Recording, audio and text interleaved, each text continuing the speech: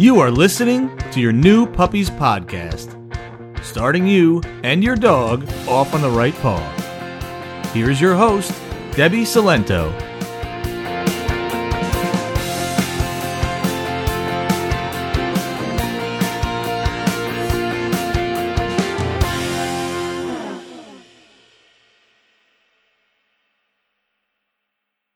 Hello and welcome to our first Q&A episode. So first I want to thank you for asking such great questions. Not only do I have some great questions to answer today, but I've already created a couple episodes, including episode 6, which is all about when your dog steals your stuff, and episode 7, which is all about digging, that were both directly influenced by the questions and suggestions that you sent in. And there's nothing I love more than making sure that I'm giving you guys the information that you need, that you're looking for. So please keep them coming. If you're not sure how to send the questions in, that's okay. I will explain that towards the end of the episode. So before we get to the questions, I just want to remind you that this podcast is not a substitute for a live private trainer, mainly because I've never met your dogs, I've never met you, and situations can vary slightly, even if it's, both two people have the same issue, say like jumping, it might be slightly different because your dog's different, because you're different, because your lifestyle's a little different, especially if you have some red flag behaviors like aggression and biting, fearfulness, things like that. It's really important, and I urge you to work with a trainer personally. All my advice and my tips here are just from my experience from similar situations, and it's more of a starting point for you. And one last note, I just want to mention that all the questions I'm going to go through here today, there's 3 of them, I'm going to leave them anonymous, and any future questions that you want to send in, just give me your first name and where you're from. And if you don't want that said or announced, then just don't sign the email and I'll keep it anonymous. Totally up to you. All right, so let's get started.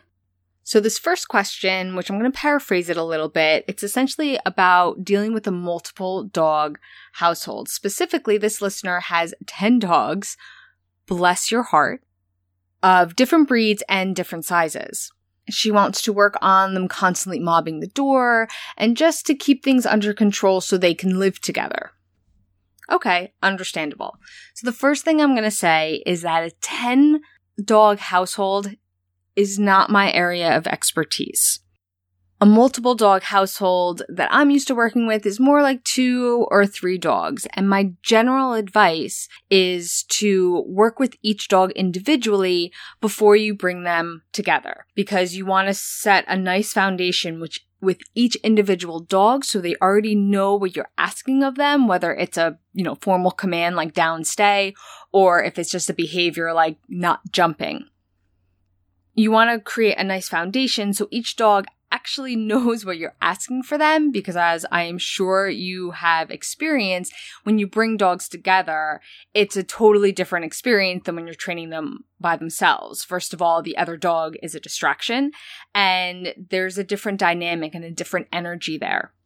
And what will happen is if you try to train multiple dogs at the same time, you're going to have a dog that gets it and a dog that doesn't, and the dog that gets it is going to get a little frustrated.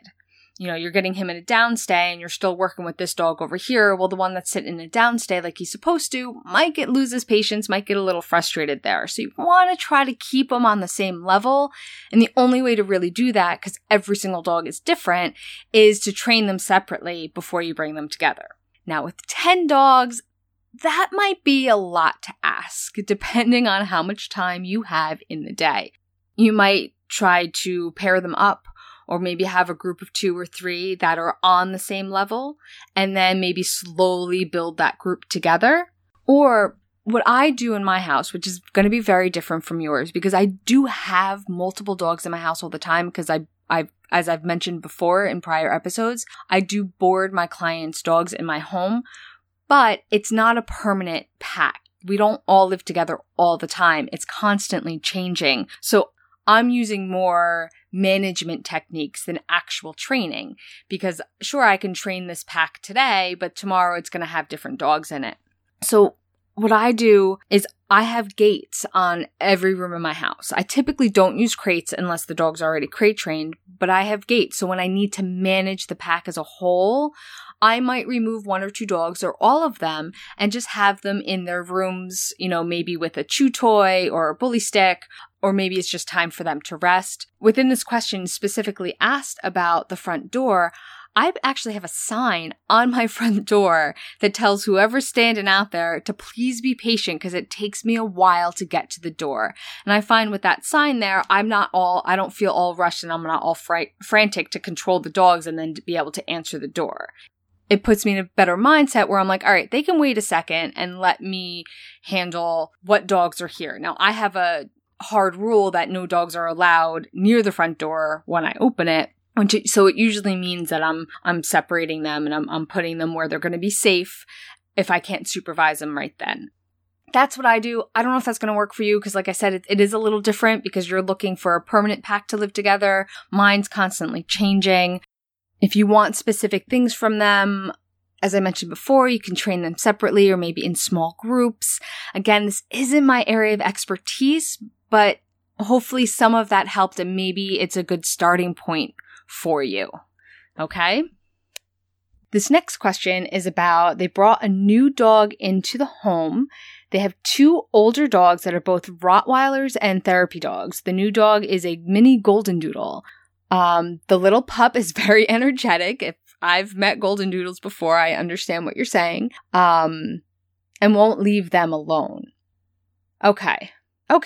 So this is really going to depend on your 2 older dogs. If they are well socialized with other dogs, if they've had a lot of experience with other dogs other than each other, I'm talking about outside dogs, maybe they went to daycare or the dog park or they have lots of doggy friends. If they are well socialized adult dogs, they are actually the best teachers for a new puppy. Now, I know that there's a size difference, so it might make you a little nervous. So that's why I'm saying it really depends on the dogs and how much you trust them to properly tell your new dog, all right, I am not ready to play. Now, I know you see them pestering the dog and you feel bad because they probably had a peaceful life before this guy came into the house. I understand that. But again, it depends on these dogs. If they're really well socialized, sometimes those adult dogs are the best teachers for a younger dog. I would also suggest giving this young puppy, a golden doodle, lots and lots and lots of exercise and entertainment outside of these 2 guys. And that's going to give them a little bit of a relief. And also for you and your 2 older dogs, don't be afraid to utilize the crate. I'll put a link in the show notes. I have an episode on how to use a crate if she isn't already crate trained. But don't be afraid to give yourself a little bit of break. Give her a bully stick, give her a Kong, let her rest in the crate if she's really pestering everybody. Your best bet might be, giving the young dog something else to do, some other way to exercise her, a different toy. Maybe you try to put the puppy in daycare. That's going to tire her out. And the other dogs at the daycare are very well socialized dogs. So they're going to teach her when to stop, when it's not appropriate. Okay, we can play now, but not play later. You can try things like that. But again, it depends on, but it can be tough, especially when you have older dogs with the new, very energized puppy coming in. They will pester them. I mean, I don't think there's anything more that a puppy loves other than other dogs. It's their instinct. They want to play. So if you're not comfortable with letting your older dogs kind of handle the situation, then maybe try a daycare or just giving this dog some extra exercise, or maybe her own little gated area to give the big guys a little rest, or maybe the big guys get their own little gated area if they like to sleep a little bit more, or just simple distraction. Give the puppy something else to do, but I know it's going to be hard to redirect her from the 2 big guys because that's probably all she wants to do is play with these guys. Okay, so I hope that helped. Again, I at least want to give you a starting point. Our last question is relatively simple. We're looking to add to our fur family Congratulations. But have a question. We have a male and a female. So what's the best for a baby to add? Another male or another female? Very good question. In episode 2, I did mention that if you're looking to get another dog and you already have a dog, whether it's in your household or just a dog that your new puppy or dog is going to be around, to try to get the opposite sex. But here there's a male and a female, so which one do we get now? So this isn't a hard and fast rule. This is very, very general. Your main priority is going to be the temperament and the personality of your current dogs and the dog you're planning to bring in. So that's your number one priority. Now, all of that being equal, I would lean towards another male. Now, here's why. Again, this is not a hard and fast rule. I would rather, meet your dogs and know who they are, and you know your dogs better than anybody else. But the reason why I would lean towards another male is because from my own experience and my own research, if there is a problem, if 2 of the dogs in a household don't get along, 2 females are harder to recover from that conflict than 2 males. So if 2 females fight, it's harder to improve the situation than if it's 2 males. Now, it's possible. It's very, very possible. There's this great article in Psychology Today that explains all of this, and this is all statistics, so we know that there's always exceptions. It's very possible to resolve the conflict. It's just slightly harder when it's 2 females. And a female-female fight tends to be a little bit more intense than a female-male fight. So what I'm saying is if there is a problem, then 2 females are a little worse. But just because you bring another female into a house with a female dog doesn't mean there is going to be a problem. Just that if there is, 2 males are easier to handle than 2 females. That's where it's coming from. But again, number one priority is their temperament. I'll post that article on the show notes, plus any links that I've mentioned during this episode. It's going to be playtimepaws.com/QA1. So that's the number 1. So playtimepaws.com QA1. Or you can just go to playtimepaws.com, click on podcast, and find this episode. Okay, so if you're wondering how to ask your own questions or get your own suggestions for topics and training techniques, you can email me directly. I have a special email, yournewpuppy@playtimepaws.com.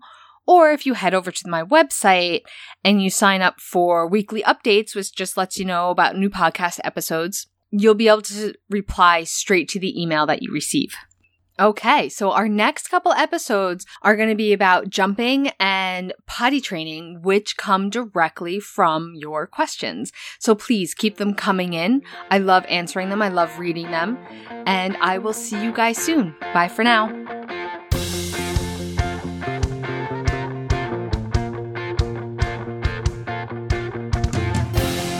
Thank you for listening to your New Puppies podcast. Learn more about us at playtimepaws.com.